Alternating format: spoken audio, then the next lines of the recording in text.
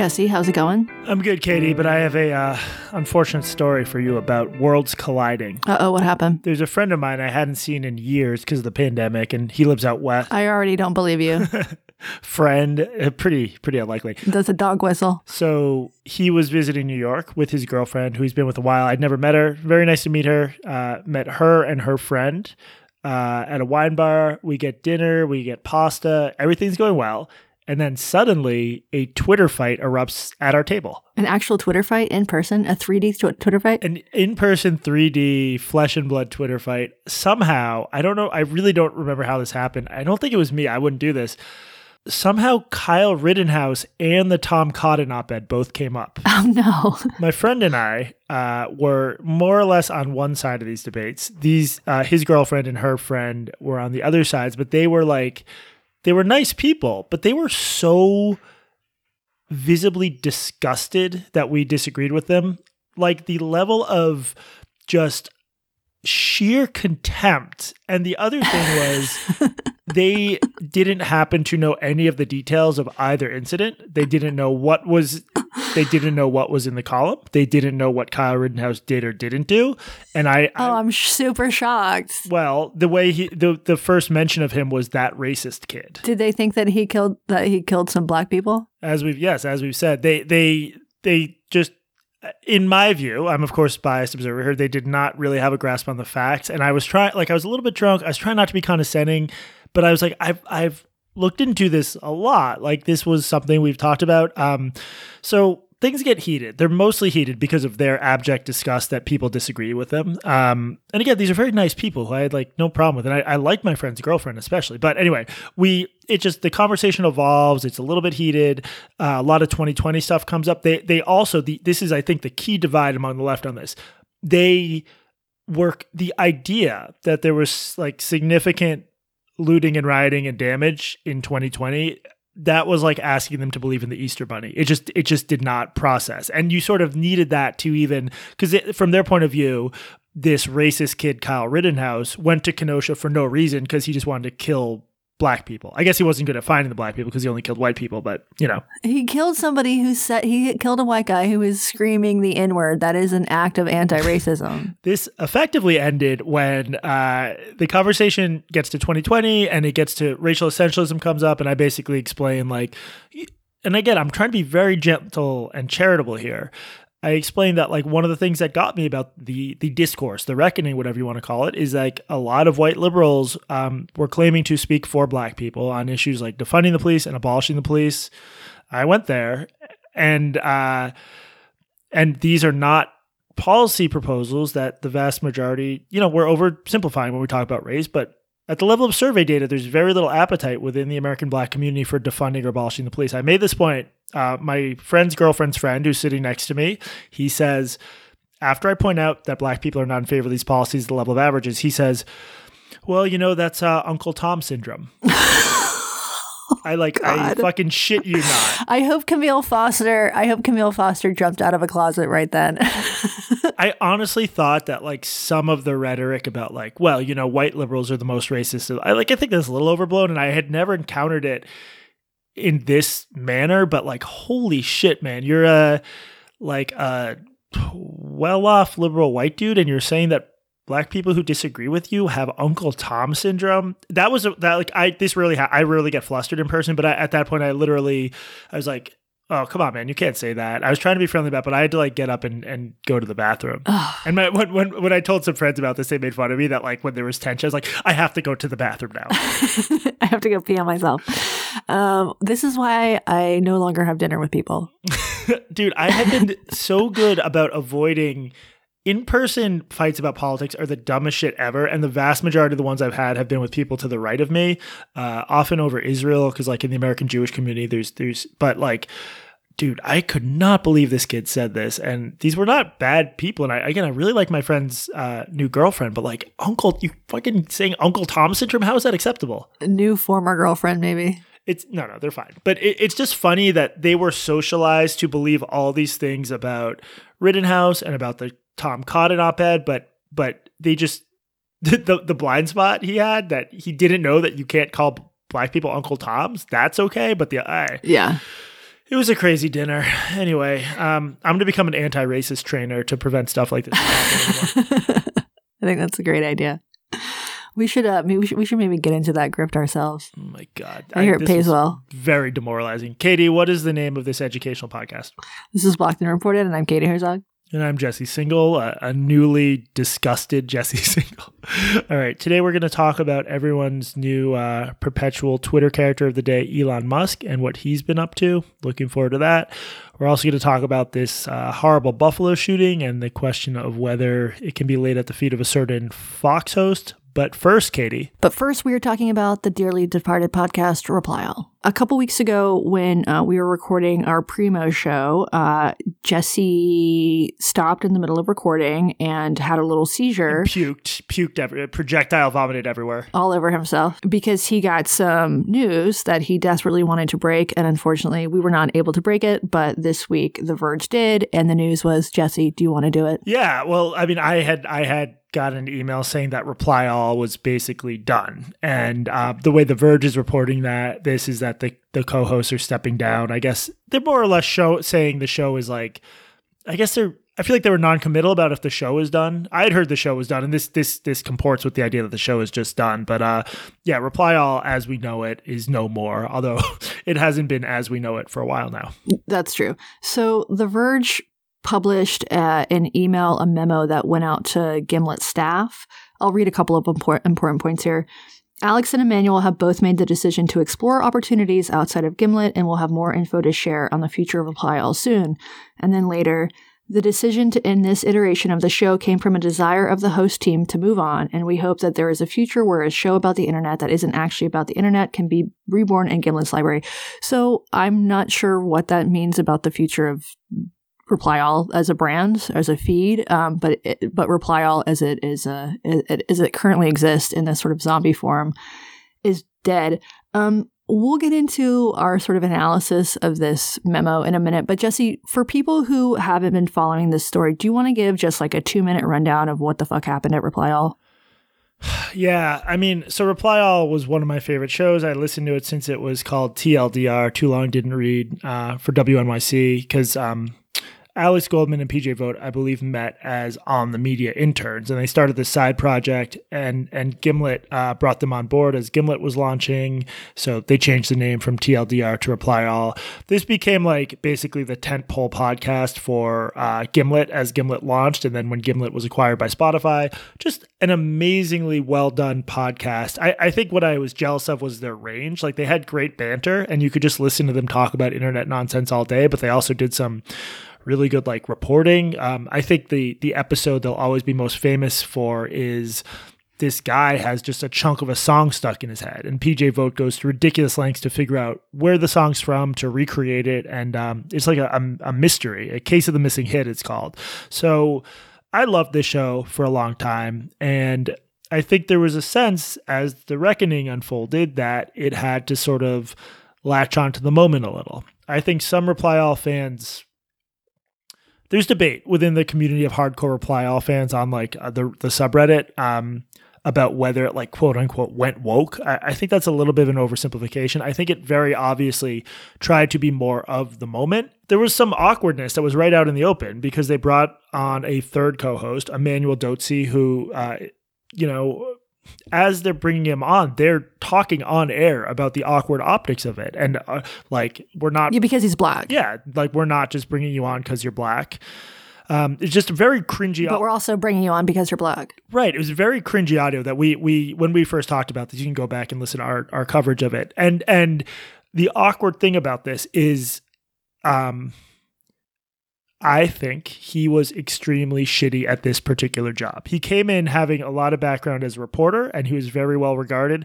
I don't think anyone actually thinks that he was a good fit, because this was a show based on two friends bantering, and I don't think that's what this guy is good at. In much the same way, I don't think I would be good at like posting up at a courthouse and extracting amazing stories of people in the legal system. Do you think I'm being unfair here? I mean, it is a matter of taste, but his position in the show, like he was a race reporter within the show. So there were like small moments, like At one point, he was hosting a show where he just sort of offhandedly says that he's looking for stories and he wants to hear specifically from Black people because he loves us. I think that was the exact quote. Just small moments like that where you're like, okay, this is a show. He loves us, meaning he loves them. Yes. He loves Black people. Us. Clearly not us. He doesn't love us. You and me. Yeah. So it became a show that was much more focused on social justice issues. Part of that, I think, was bringing Emmanuel on, but part of it was also just the moment this all happened around 2020, around the death of George Floyd. And the show did turn woker. It became a show more about social justice issues and race, as did almost every fucking liberal show in the media ecosystem. You could pick out any NPR type podcast, not that Gimlet was an NPR show. This American Life, Fresh Air, listen The Daily, maybe not The Daily, probably The Daily. Just listen to any show. They all became on the media. They just turned. They pivoted in this way that some listeners appreciated and some didn't. Yeah. Well, I think it's hard to again, I think there's good faith debate about how much Reply All changed what it did episode to episode. I think there was some change, but I think what's undeniably true is that what the precipitating event for the meltdown was an outgrowth of the reckoning and never would have happened if not for the reckoning. Yeah. So do you want to, Jesse, explain exactly what happened? Yeah. So Reply All launched what was going to be a 4-part miniseries called Test Kitchen. This was hosted by Shruti Pinnamaneni, who's a very well-regarded and talented producer at Gimlet, who worked for Reply All. So this was going to be a 4-part miniseries about the alleged climate of racial insensitivity at Bon Appetit. You know, this very trendy sort of food empire, both the magazine and the video offerings. And when you say racial insensitivity, you're talking about mostly microaggressions, right? I mean, things like... Well, I mean, that's the thing. There were the reporting uncovered, I think, one guy in particular who was a genuine asshole and would say like, you know, racist dude bro things. There was a lot of accusations that, for example, it was harder to catch on there unless you had a certain like white person found at the National Arcade Fire concert aesthetic and set of tastes. And in my view, the reporting sometimes suffered from what a lot of reporting on race suffers from, which is not really talking about class as much, because I don't think a poor guy from Appalachia would catch on at that Bon Appetit. So Appalachia. No, it's Appalachia. It's not, Jesse. It's not. We pronounce words however we want. It's a construct. Appalachia. So the problem was there were some. It was absolutely clear that this was not easy place to catch on as like a young wannabe chef from maybe a different kind of background, which is a huge problem in media in general. The extent to which it can boil down to race, I think, was questionable, and I don't think all of their examples really were convincing. I'll never forget. Let me just read from my tweets about it. In part because some of Reply All's reporting on Bon Appetit was too credulous, at one point a young woman who is a third-generation Stanford grad, her mom and grandmother both went there, complains that after she was hired at Bon Appetit as an executive assistant, she was asked to clean up a conference room before a meeting, which is the sort of task sometimes delegated to an editorial assistant who has just graduated from college. So a third-generation Ivy Leaguer who's hired as an executive assistant and then asked to clean up a conference room, that's what you do in those initial jobs. You and I'm sure, have had to do, the editorial equivalent of that. And we hear on the show she wanted to be there like a diversity consultant, but instead they made her do the job she was hired for. To me, that is like sort of a crying wolf thing. That makes it harder to find incidents of real racism. Similarly, I'm going to continue my tweet storm. Similarly, Adam Rappaport, superstar head of Bon Appetit, like the guy for a while before he had an incident, is fidgety at a meeting with staffers who want to capitalize the B in black. And then we hear he's fidgety in all meetings because of ADD. So again, it just doesn't, it seems like they were a little bit too credulous with some of these accusations. And that was reflected by the fact that Shruti said that they weren't going to put any white people on air during this series, right? Yeah. So they're doing a show about how Bon Appetit is racist. And not only do they not talk to any of the people who they are claiming are racist, just think about that for a second. You are making very serious allegations against people, and you are not going to include their voices in the show because of the color of their skin, but you're not going to talk to anybody or you're not going to include the voices of anybody who isn't non-white. Yeah. Now, I do think they reached out. That is a bizarre editorial. It is. I do think they reached out for comment, but they didn't put of people specific. It's not the same thing. It's not the same. And again, I'll never forget the third generation Stanford grad unhappy that she wasn't allowed. It's sort of silly. So 2 episodes into this 4-episode arc, and I thought the episodes were pretty good. Like I'm explaining why I didn't find all the claims credible, but there was some good reporting. I could identify with like how it would be tough to break into this very competitive area.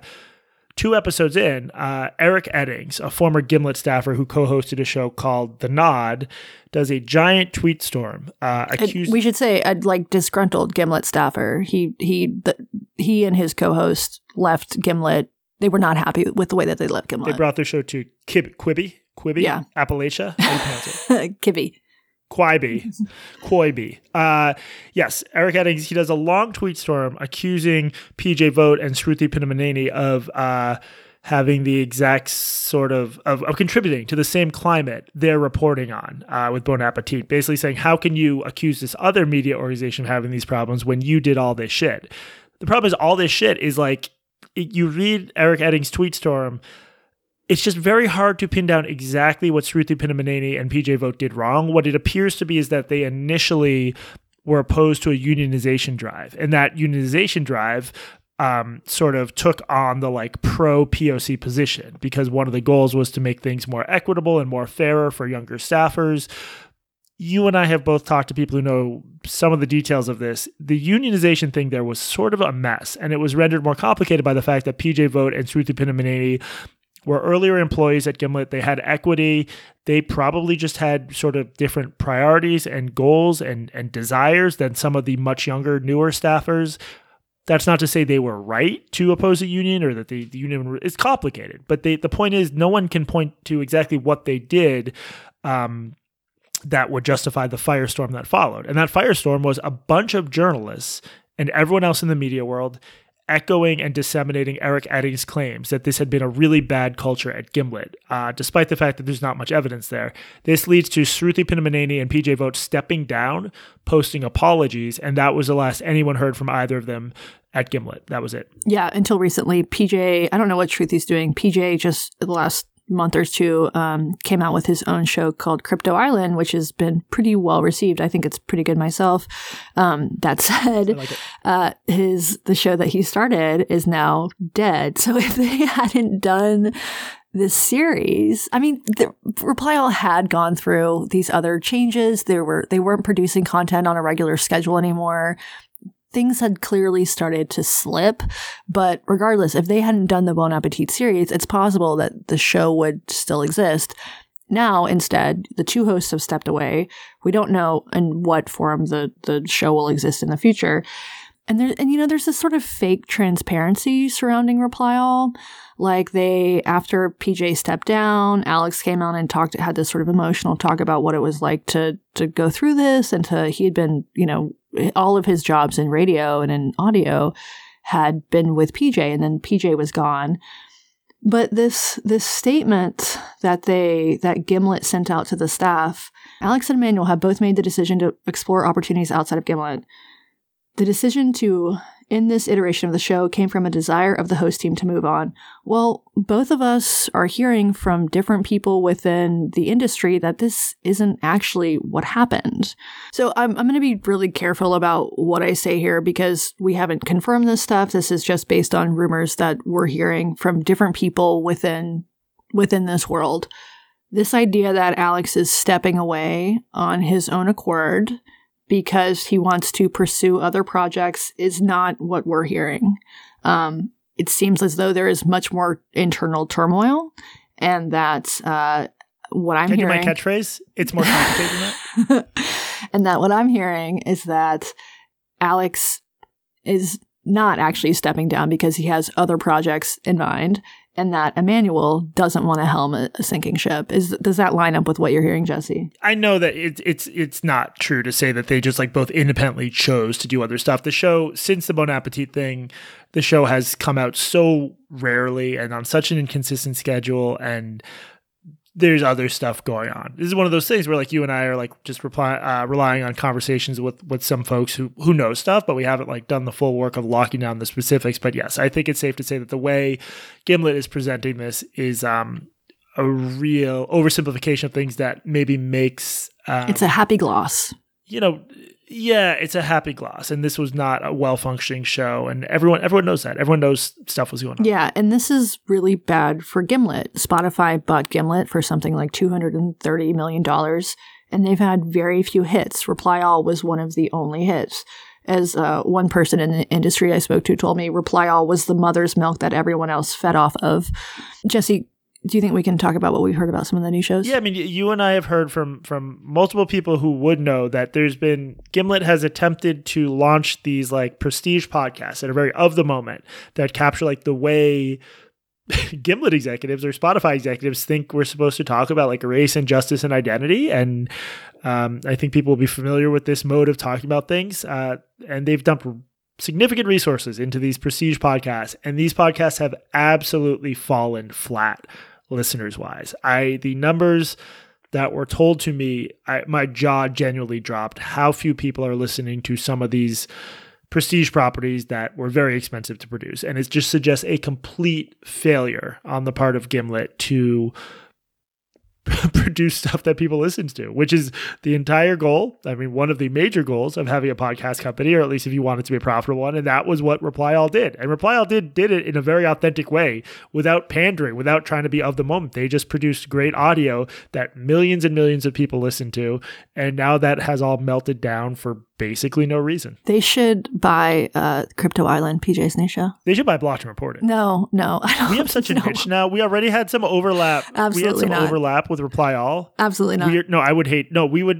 Our contract would say that any, you and I are both free speech folks, but if criticizing us in this company Slack is hate speech, yeah. So they should be fired for that. And I think there is a genuine question about whether or not some of these shows are failing because of the content of the shows. I think that's probably part of it, or whether or not it's the fact that these shows are exclusive to Spotify, which does inherently limit the audience.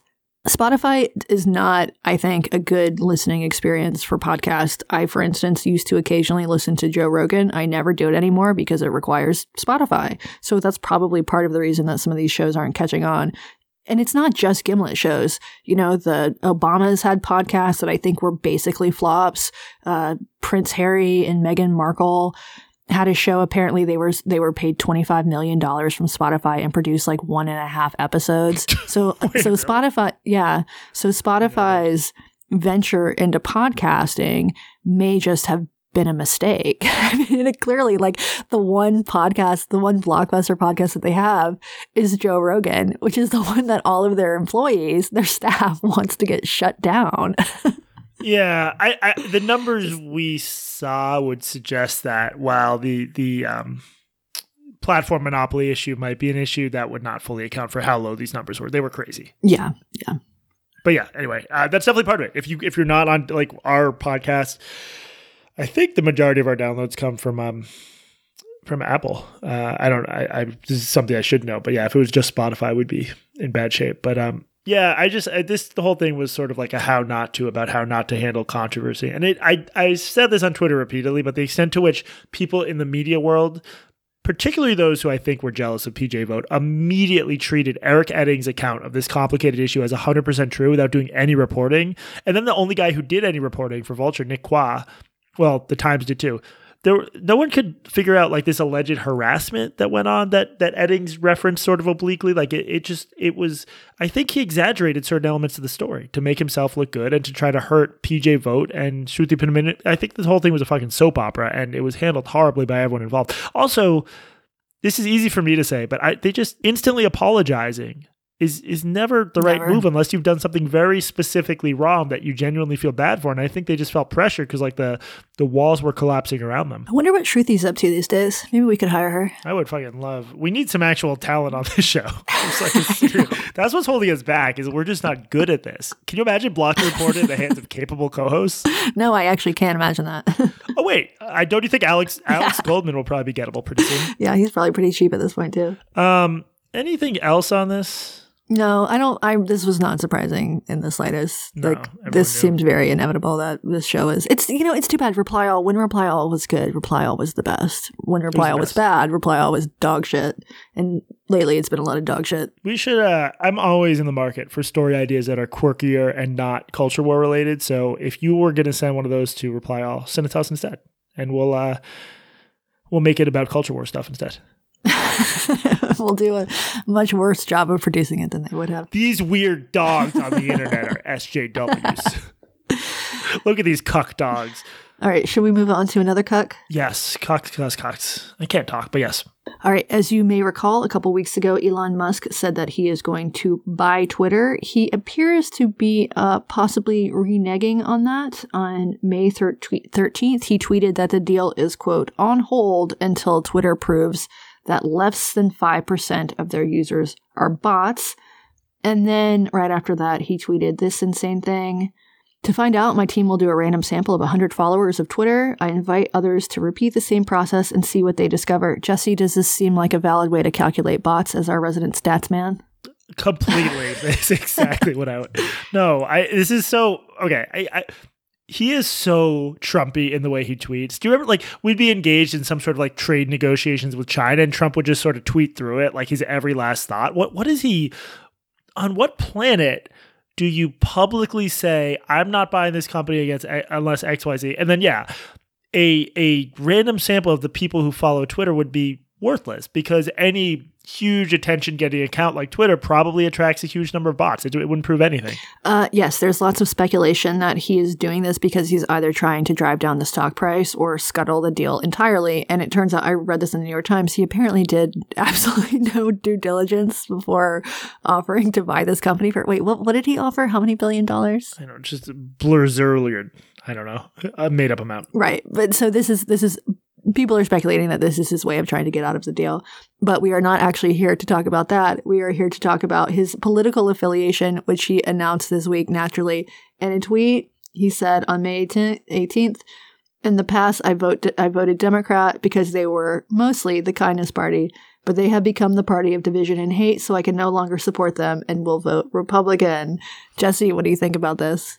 It's fucking moronic. I mean, this is like the third graders' understanding of politics. Totally. The Democrats were the kindness party. They're not the kindness party anymore. Now I'm going to... Okay, because first of all, the modern GOP, as we all know, is the kindness party. Very kind. I find Donald Trump to be very, very kind. That is what he is known for. He's like the Mr. Rogers of politics. He's just a warm guy who, wants to make sure Muslims can't enter the country. It's kindness. It's the definition of kindness. And he says grab him by the pussy with a smile. I think what Elon is doing is making a very juvenile but human mistake, which is like a subset of this group got mad at me. It's like you're at playground in elementary school and the kids who hang out by the swing set are being mean to you. So you're like, fuck them. I'm going to go hang out with the seesaw kids.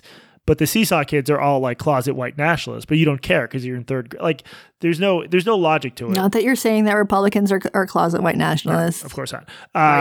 No, not all of them. You were not Tolly 11. I'm not Tolly 11. No, that was a poor example because, of course, Republicans have wonderful views on things like immigration and race. My point is, I'm overstating it a little bit. This idea that you're going to switch your political parties, which should reflect your political beliefs, because people were mean to you on Twitter or because liberal outlets didn't cover you well, which I think you and I completely agree. A lot of the coverage and commentary about Musk has been stupid, but that coverage and commentary has come from one very hysterical subset of liberals. The average Democratic voter, or even the average Democratic rep, probably does not have any very strong negative opinions about Elon Musk. It's the most superficial way to do politics. Choosing who to vote based on who is mean to you on Twitter, that is not politics. Politics is about policy. And there may be some very valid reasons to vote for Republicans if you want low taxes and not much of a social safety net, and you want school choice and low regulation and free market solutions to, climate change and clean air and shit like that. But Republicans are not the kindness party. That is ridiculous. they're also not the free speech party. No. Elon Musk has made a big deal about how he's the free speech guy. No, all over the country, they're instituting bans on books and other educational material. I was just reading yesterday about how Josh Hawley is now targeting Disney's copyright, Disney's like Mickey Mouse copyright, because they're too woke. And regardless of how you feel about copyright protections, this is what he said. Thanks to special copyright protections from Congress, woke corporations like Disney have earned billions while increasingly pandering to woke activists. It's time to take away Disney's special privileges and open up a new era of creativity and innovation. Does Elon Musk, as a businessman, does he think that this is good for him? Like, does he actually think that Congress going after companies because of their politics is going to somehow benefit him? This is what Republicans are doing. He is conflating Twitter with policy. This is the James Lindsay's school of politics, and it shows in like utter lack of understanding about how politics works. I think that if Elon Musk likes experiments on Twitter, he should run a simple experiment to see if Republicans are the kindness party. He should tweet at right-wing figures on Twitter and Republican politicians that he thinks Donald Trump won the election, and that he doesn't think illegal immigration is like a huge issue that harms the economy. He should see how long the veneer of kindness maintains when you express those positions in conservative settings. Yeah. This is a dude who he thinks that Republicans are the kindness party because apparently he hasn't pissed off enough right-wingers on Twitter. As soon as you do that, you will see that. I mean, you've been attacked by both the right and the left. Which one's worse, Jesse? The left is worse just because they're like your people and they can harm you. Because you care. Yeah, because you care. The right is fucking... I did the most milquetoast joke about basically like European white nationalism, the idea of like this unified thing called white Europeans, which is ridiculous because for thousands of years, different kinds of white Europeans were killing each other over those differences. This launched like 3 days of the most dumb, attempting to be edgy, anti-Semitic bullshit over a very mild joke. I do think... You and I both think that there's a humorlessness problem on the left. In certain corners of the right, it's if anything worse. They really cannot take a joke. Even a joke about like, oh no, I made fun of white European. They're whiny babies. And if Elon Musk hasn't encountered that, it's just because he, isn't tweeting about them. Dude, you should, if you want to see how kind the right is, just tweet that Cuties was a great movie. That's the biggest issue with Republican policy. Yeah. Okay, so besides the fact that he's wrong, and he is wrong about this, I think this does illustrate the problem with the two-party system because, like, you hate one party because they're mean to you on Twitter. So, what are your options? You just go to the other one, even though they suck too. And then, so Elon, he follows up his tweet announcing that he's joining the Republican Party with this. He says, "Now watch their dirty tricks campaign against me unfold." And then, what might he be talking about? Well, the next day, Business Insider published a piece claiming that Elon exposed himself to a flight attendant on his plane and then offered to buy her a horse if she would do sex stuff with him, which I gotta say, I rode a horse this weekend. It was my birthday this week, and my wife got me a bug zapper, and then she took me on a trail ride. I really enjoyed it. I might do sex stuff with Elon for a horse. They're very expensive. He says that he didn't do it, and now he's basically claiming that this is because he said that he's going to be a Republican now. The timing doesn't work out. They reached out to him for comment before he tweeted this thing about, I'm a Republican now and they're going to unleash their dirty tricks on me. So he knew that this piece was coming. And then he says, now they're going to unleash their dirty tricks. The timing just doesn't work out there at all. Yeah, it's just very conspiratorial worldview, and he's such a crazy, erratic person on Twitter. I think he just there's like a level above fuck you money where if you have certain personality flaws, those flaws will be, magnified till they take up the entire sky. And I think that's where he's at. He can do whatever he wants. And, when Bill Gates can do whatever he wants, he's not going to go crazy because he's just saner. But Elon Musk is not someone who should have this much money.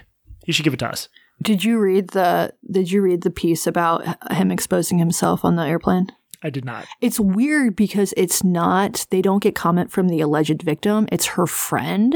So it's like her friend is telling the story to Business Insider, and there was a payoff. So Tesla did, or I don't know if it was Tesla or Elon himself, but this woman, the alleged victim, did get $250,000. That doesn't necessarily mean that this actually happened, but this piece is not like the woman who the alleged victim doesn't comment at all. It's just her friend saying like, this is what happened. It's very weird. Okay, but if they confirm the payoff and the woman's friend described it, I think that's repertorially kosher. It is weird to not get the victim. You should read it. It's weird. You should read it.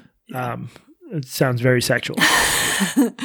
Make sure you don't read it in public. Do we have anything else to say about Elon Musk? He's really carved out a place as Twitter's main character, not just for a day or two, but for weeks on end. I'm fucking sick of Elon. How can you be sick of him? He's a hardworking immigrant striver. He's African American. I want to go back to Joe Rogan being the character of the day. That was more fun. That was more fun. In part because Joe, whatever you think about Joe Rogan, he would not. Well, this makes him a worse character of the day. Joe Rogan would never have like a multi-day Twitter meltdown where he yells at everyone and like claims there's a conspiracy against him. He's just not that on Twitter, which makes him not an interesting Twitter character of the day because he doesn't respond. Yeah, if you're the focus of a Twitter pylon, the last thing you want to do is respond and acknowledge it because then you'll just get sucked into it for days and days, like through the machine. Yeah, if you're the subject of a Twitter pylon, you should just tweet about completely unrelated shit. And this is like actual advice that I got after I wrote my detransition piece. Someone who has been in this position before said, what you need to do is like start putting out new content immediately that's unrelated because people smell blood in the water. And if you like focus on this, if you even commented on it at all, like it's just gonna get worse. So what you need to do is just post a bunch of pictures of your dog. During one of the most recent insane blowups, I think it was about the Texas Greg Abbott trans stuff, which I was responsible for. It was insane. This was the day everyone was telling me to kill myself. And I did just like tweet about basketball or something. One of the psychos who was mad at me, they replied with like basically saying like, I'm not allowed to tweet about other stuff anymore. They're just going to keep bringing this up. It was so crazy, but people get very obsessive. But yes, you should not. I would say, I think you should just log off Twitter for 24 hours when that happens. If you tweet about other stuff, you're creating other tweets for them to latch onto and dunk on you and stuff. But I can see both strategies. Just mute your notifications and keep doing whatever you want. Elon Musk, come on, Blocked and Reported. Okay, housekeeping? Housekeeping. Most important housekeeping is we'll be at Heterodox Academy Conference 2022 in Denver this June. Can we say weeks away yet?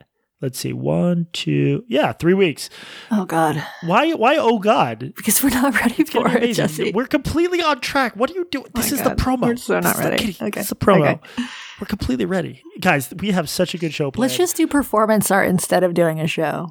Group finger painting? Bring your piano and you can do your rap. Why don't we just, what would be the most Andy Kaufman-esque Gonzo thing is they introduce us and we just play catch for 90 minutes on stage without acknowledging the audience or saying a word.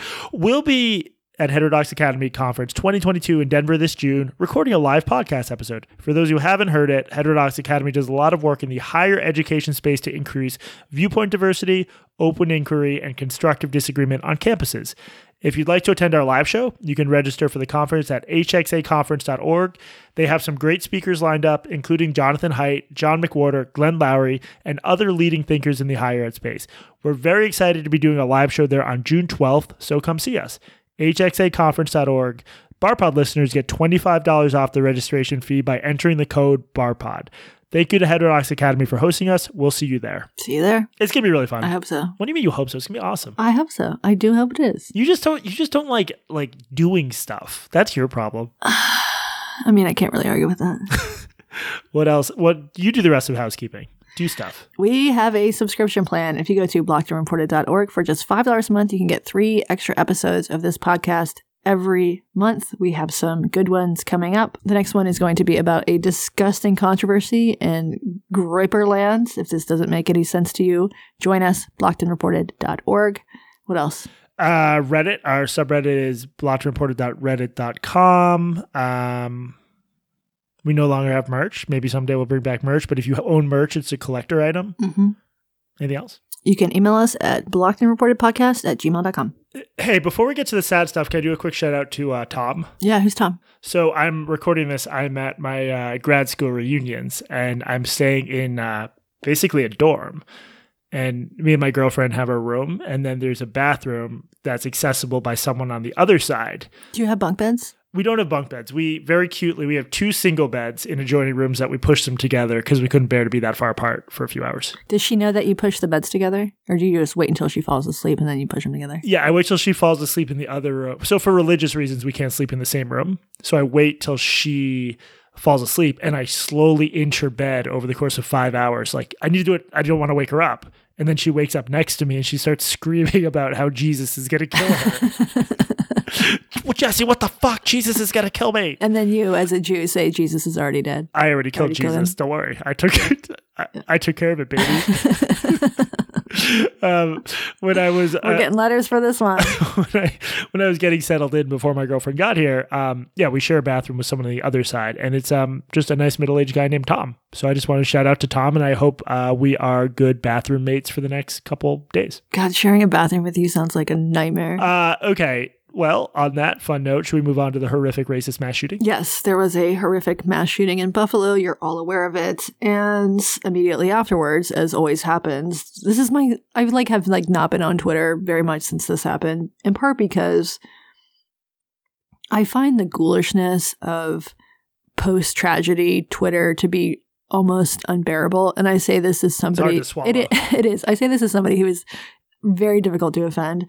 But if your first instinct after a tragedy is to use the opportunity to dunk on your political opponents, there's something deeply broken about you. And this happens.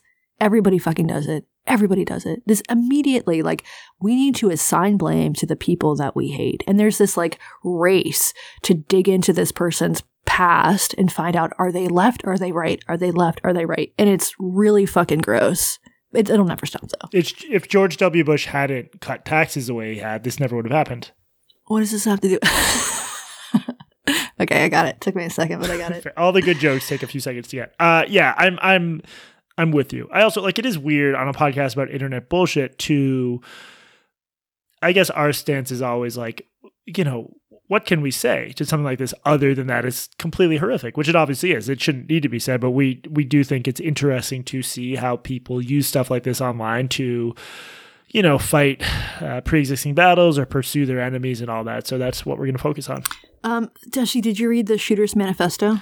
I read a chunk of it. My understanding is large swaths of it were basically copy and pasted, plagiarized from another evil white racist.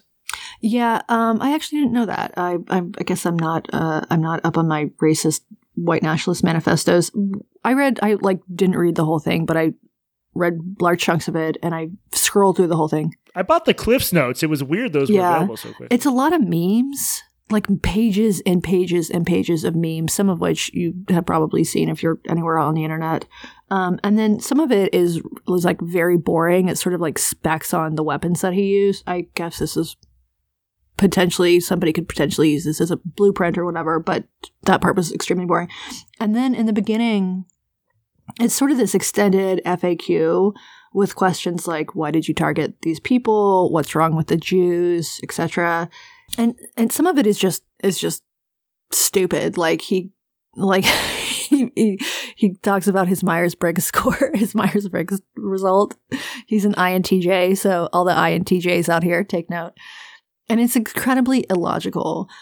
His whole motivation is that he thinks that he's like a proponent of mass segregation. So he thinks that North America, that the U.S., this is a white country, and that everybody besides white people are invaders.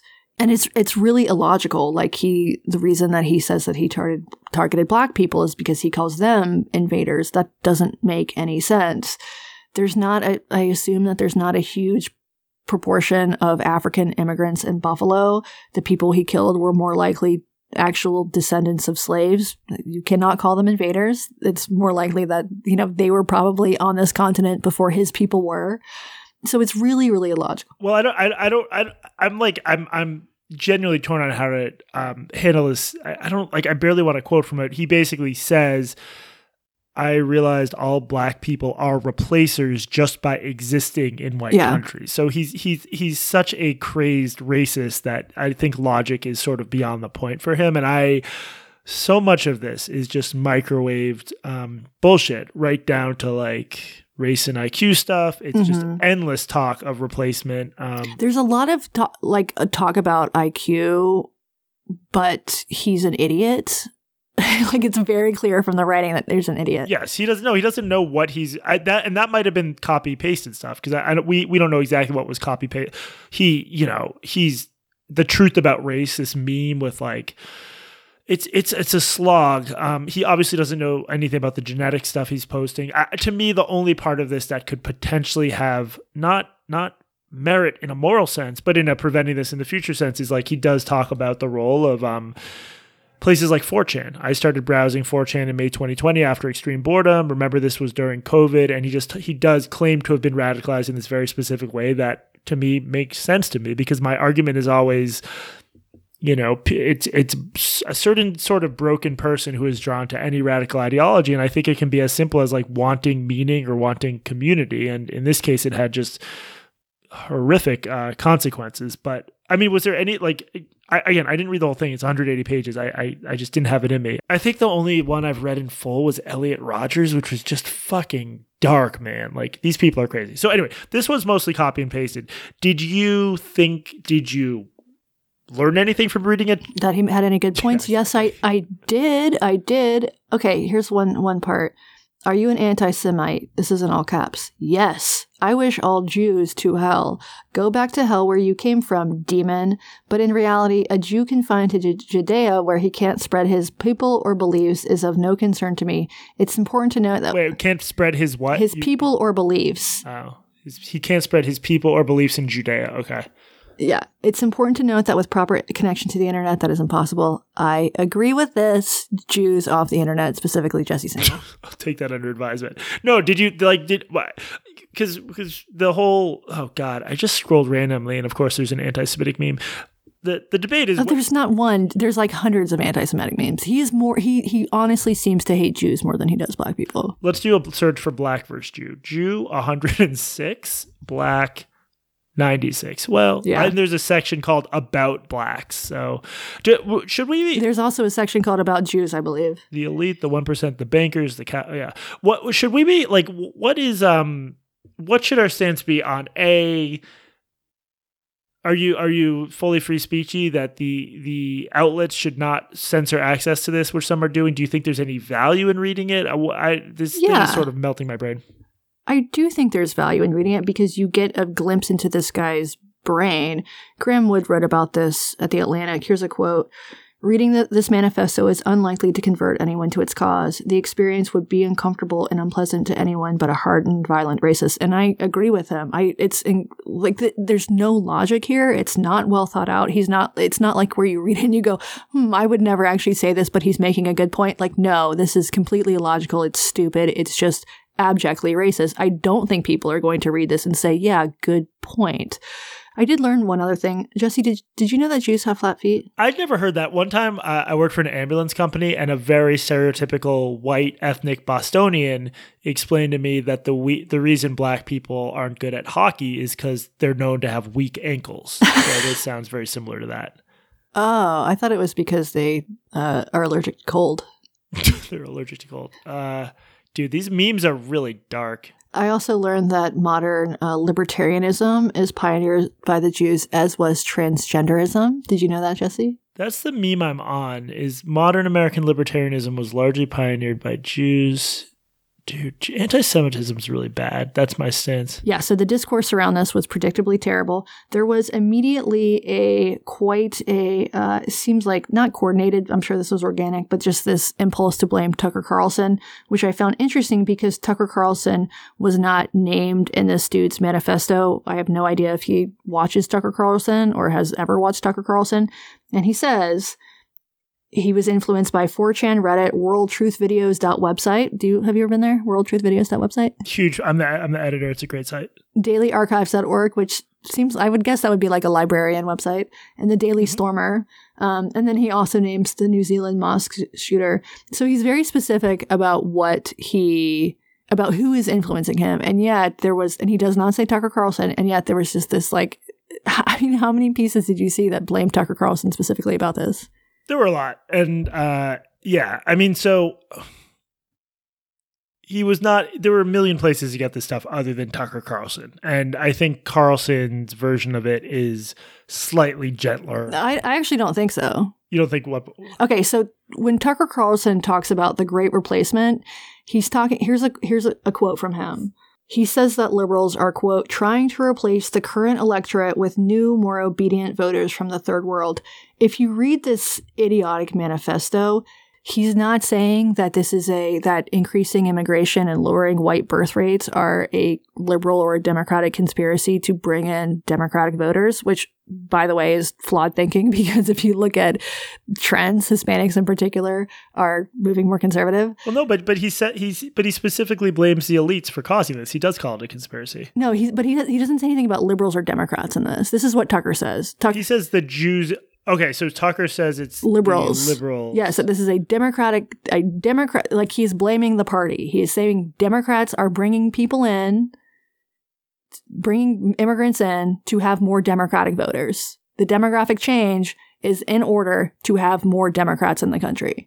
This guy doesn't have that part of the conspiracy. So I don't think so people blaming Tucker for this, if he's getting these views from Tucker, he's not even absorbing the correct message that Tucker is professing. I don't actually think I don't think this guy was exposed to Tucker. I think he wasn't even consuming anything as quote unquote sophisticated as Tucker. I will say, in the section where the shooter says, was there a particular event or reason you decided to commit a violent attack? Here's a direct line.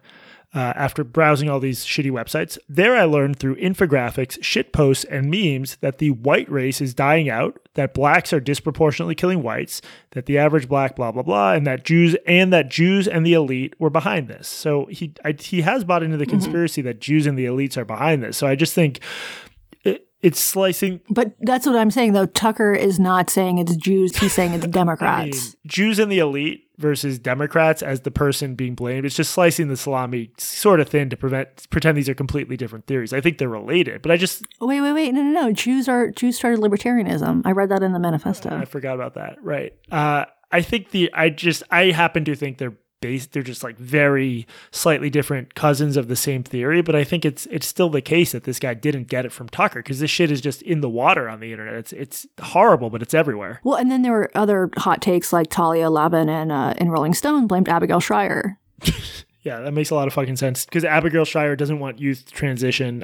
This guy, I mean, that's just grotesque ridiculousness of Lavin, it's insane anyone views her as an expert on right-wing extremism. But in that case, there's just literally no... She did write a book. I know, she wrote a book, yeah. She's very, very accurate. But in that case, there's literally no connection. She's just literally like going down her enemies list. She doesn't like Abigail Schreier, so she's going to write in Rolling Stone, and Rolling Stone's incompetent editors will not ask any follow-up questions that this is Schreier's fault. That is a ridiculous claim. With the Tucker thing, I think it's clear he wasn't inspired personally by Tucker, but it's the same theory. Glenn Greenwald's argument is that two people who have the same theory about the world and one of them goes and kills people over it, one doesn't, the latter isn't responsible for the former.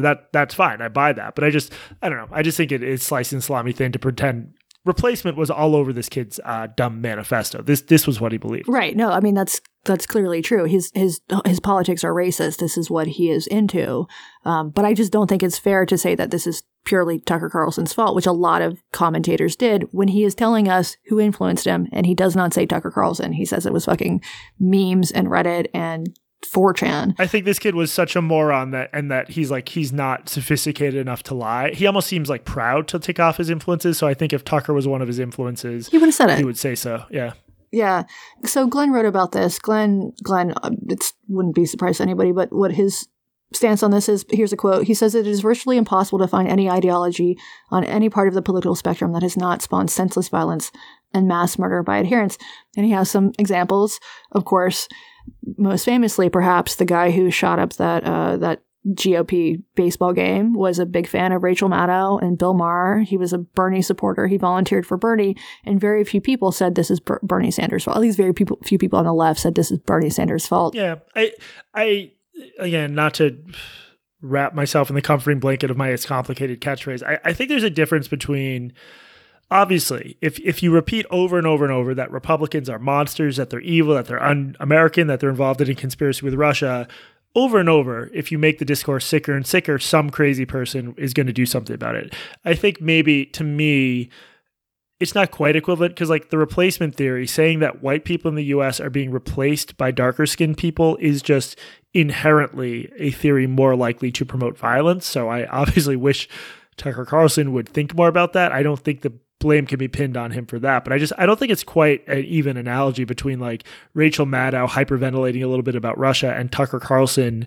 I was just reading Nick Confessore's reporting on this for the Times. He said like really disgraceful shit about immigrants. Yeah, he had an entire segment about how gypsies shit in the street. I mean, he is like Jesus the dude. Christ. Yeah. He believes crazy shit and he repeats stupid lies. And he doesn't seem interested in actually getting to truth or nuance or anything at all. This is all obvious if you watch a show.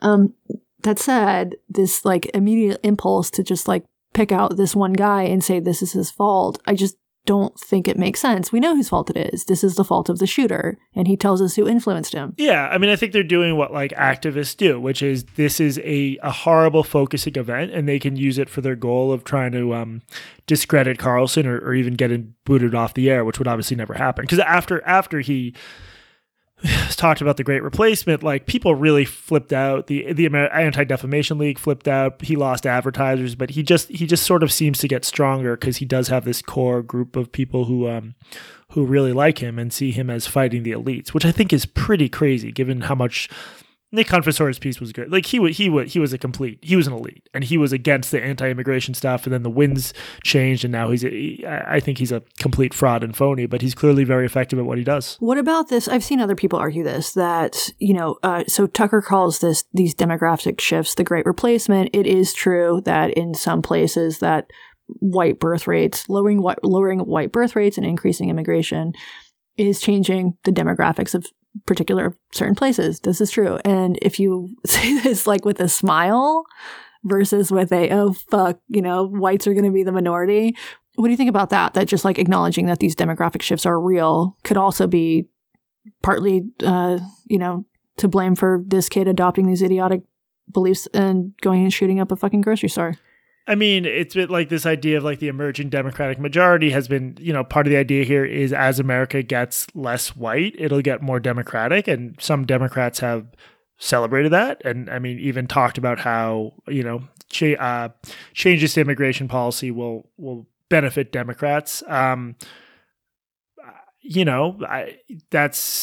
America is changing demographically. It's getting less white. I don't know. I like the idea of like a very mixed nation. I think race is a bad and pernicious thing, and the less salient it is, the better. I just got back from a wedding in Detroit where my white friend from high school married a Bangladeshi guy. I love that shit. I love everyone mixing together. Like people, not just like signaling here. I genuinely don't want race to be important, and I think the more people mix, the better. Which makes white nationalists very angry. I guess the point is just these demographic shifts are real. I don't think that it's a bad thing. Like you, I'm in favor of more immigration. I think we need more workers. I think we need more people for many reasons. People have always moved and will always move, and this is just part of being a human. And I don't think that's a bad thing. I mean, if anything, I think problems with immigration, I think they benefit. Immigration benefits the U.S. I think that it is more likely to harm the places where people are fleeing from because of things like brain drain, losing workers, stuff like that. But I don't think it's a bad thing. But if you point out these demographics shifts are real, is that also not perpetuating this ideology that this kid is bristling against? I mean, they are real. I don't think, for the most part, I don't think sort of scientific or demographic observations lead directly to bad acts. I think what leads to bad acts is this awful conspiracy theory that there's this grand replacement of white people, which in part depends on the idea that this was the thing the white nationalists got mad at me on at Twitter about.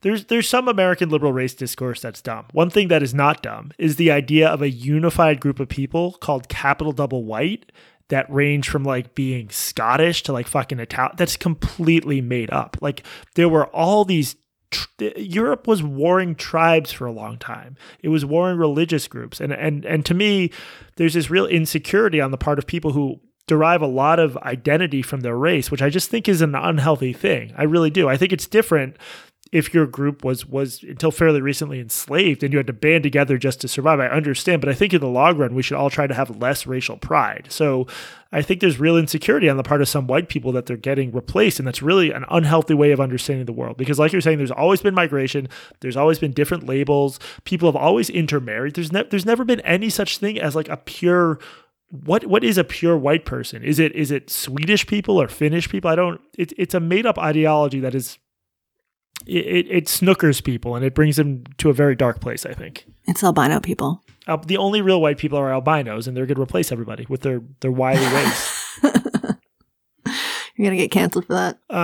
It's so fucking depressing. It is like this white supremacy and anti-Semitism, these are just eternal conspiracy theories that will never die. And even if we make the world a much better place, there will always be outbreaks of this sort of violence. And I don't think you can eradicate it. I wish we could do a better job of understanding what leads people down to these very dark places. And in much the same way that it's a little bit superficial to say that, someone joins ISIS just because he's evil or just because there's some unique pull of Islam. Like this wasn't Tucker Carlson's fault. As much of an asshole as he is, what's going on here needs to be understood at the level of individuals seeking meaning and with access to all the worst shit on the internet. And I think we should all want to understand exactly why he did what he did. And if you immediately jump to the conclusion that it's because of Abigail Schreier, who you're already mad at, you're being a dick and you're part of the problem.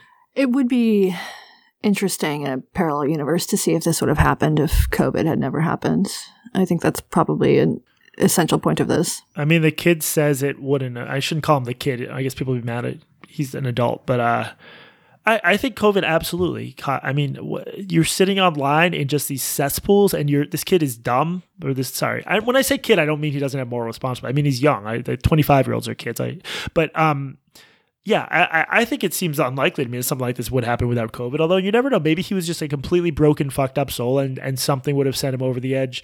We're just, we're lucky that in a country that really is swimming in the downsides of free speech, which is people can say shit like this legally, we actually don't have a lot of political violence. It's horrible when this happens, but we still live in a very safe, very multicultural country. And, we need to foster that. Well, you talked, Jesse, a little bit about, you shared a New York Times article about hate crimes in connection with this. Yeah, this goes in part back to how some of the supposedly anti-Asian violence was covered. I just think mainstream outlets are doing like a really bad job trying to talk about hate crime statistics, which are inherently fuzzy and bad. But this Times article basically tried to argue there's been a huge uptick in hate crimes against Black people, which I think it's hard to say. But let me just read one part. The federal data shows that in the past decade, hate crimes against Black Americans, who make up 12.1% of the population, have far exceeded those reported against any other group, including biases based on a victim's religion, ethnicity, or sexual orientation.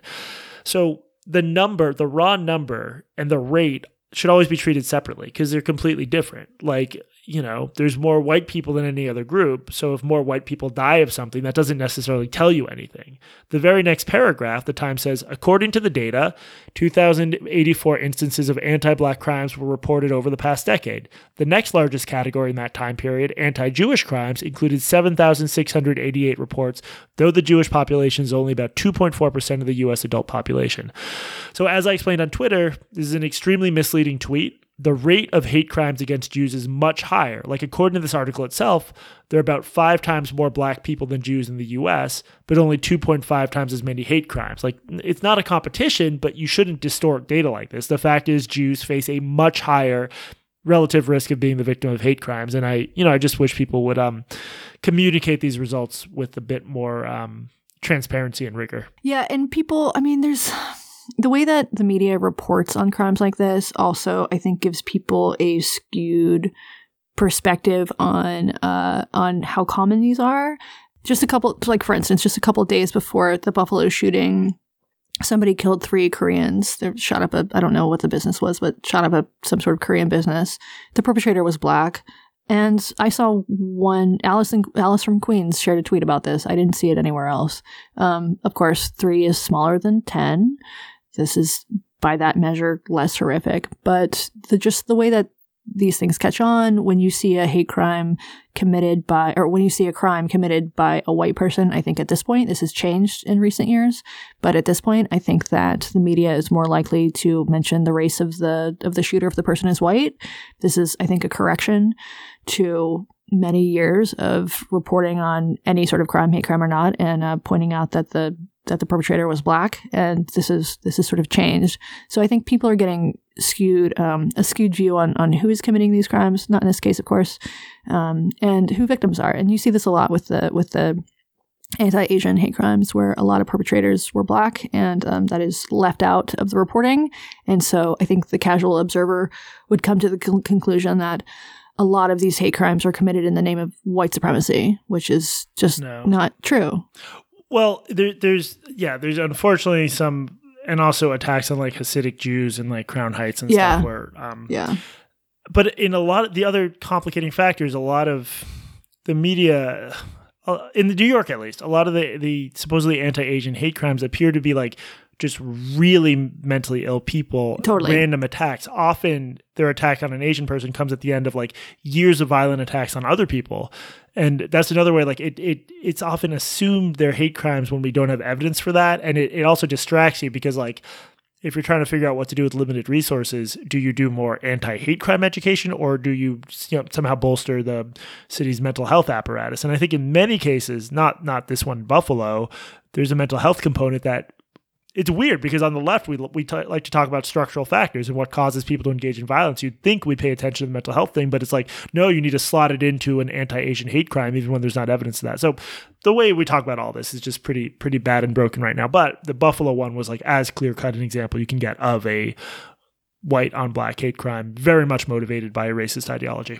I witnessed a hate crime a couple weeks ago. What happened? I was standing on a street and I saw a guy come out of a used sporting goods store, and he was being followed by the owner of the store. He was a white guy. They were both white. I have talked to the owner of the store a couple times. I happen to know that he's married to a woman, and the white guy called him a faggot, and then he called him another racial slur. One normally, I won't say it, but one normally used to refer to black people. So he was a straight white guy who was called a N-word faggot. You live a very exciting life, Katie. It seemed like a case of mental illness to me, but who knows? Who knows? Maybe he's just been watching too much Tucker Carlson. Do we have anything else on any of this? Hopefully we won't have to talk about hate crimes for a while. This has been Blocked and Reported. As always, we are produced with help from Tracy Woodgrange. Thank you, Trace. I'm Jesse Singal, and remember, if Katie Herzog can't prove that 90% of her Twitter followers are real, I am seizing her half of the podcast from her. And I'm Katie Herzog, and also remember, now that Reply All is dead, somebody should really make a show about the internet.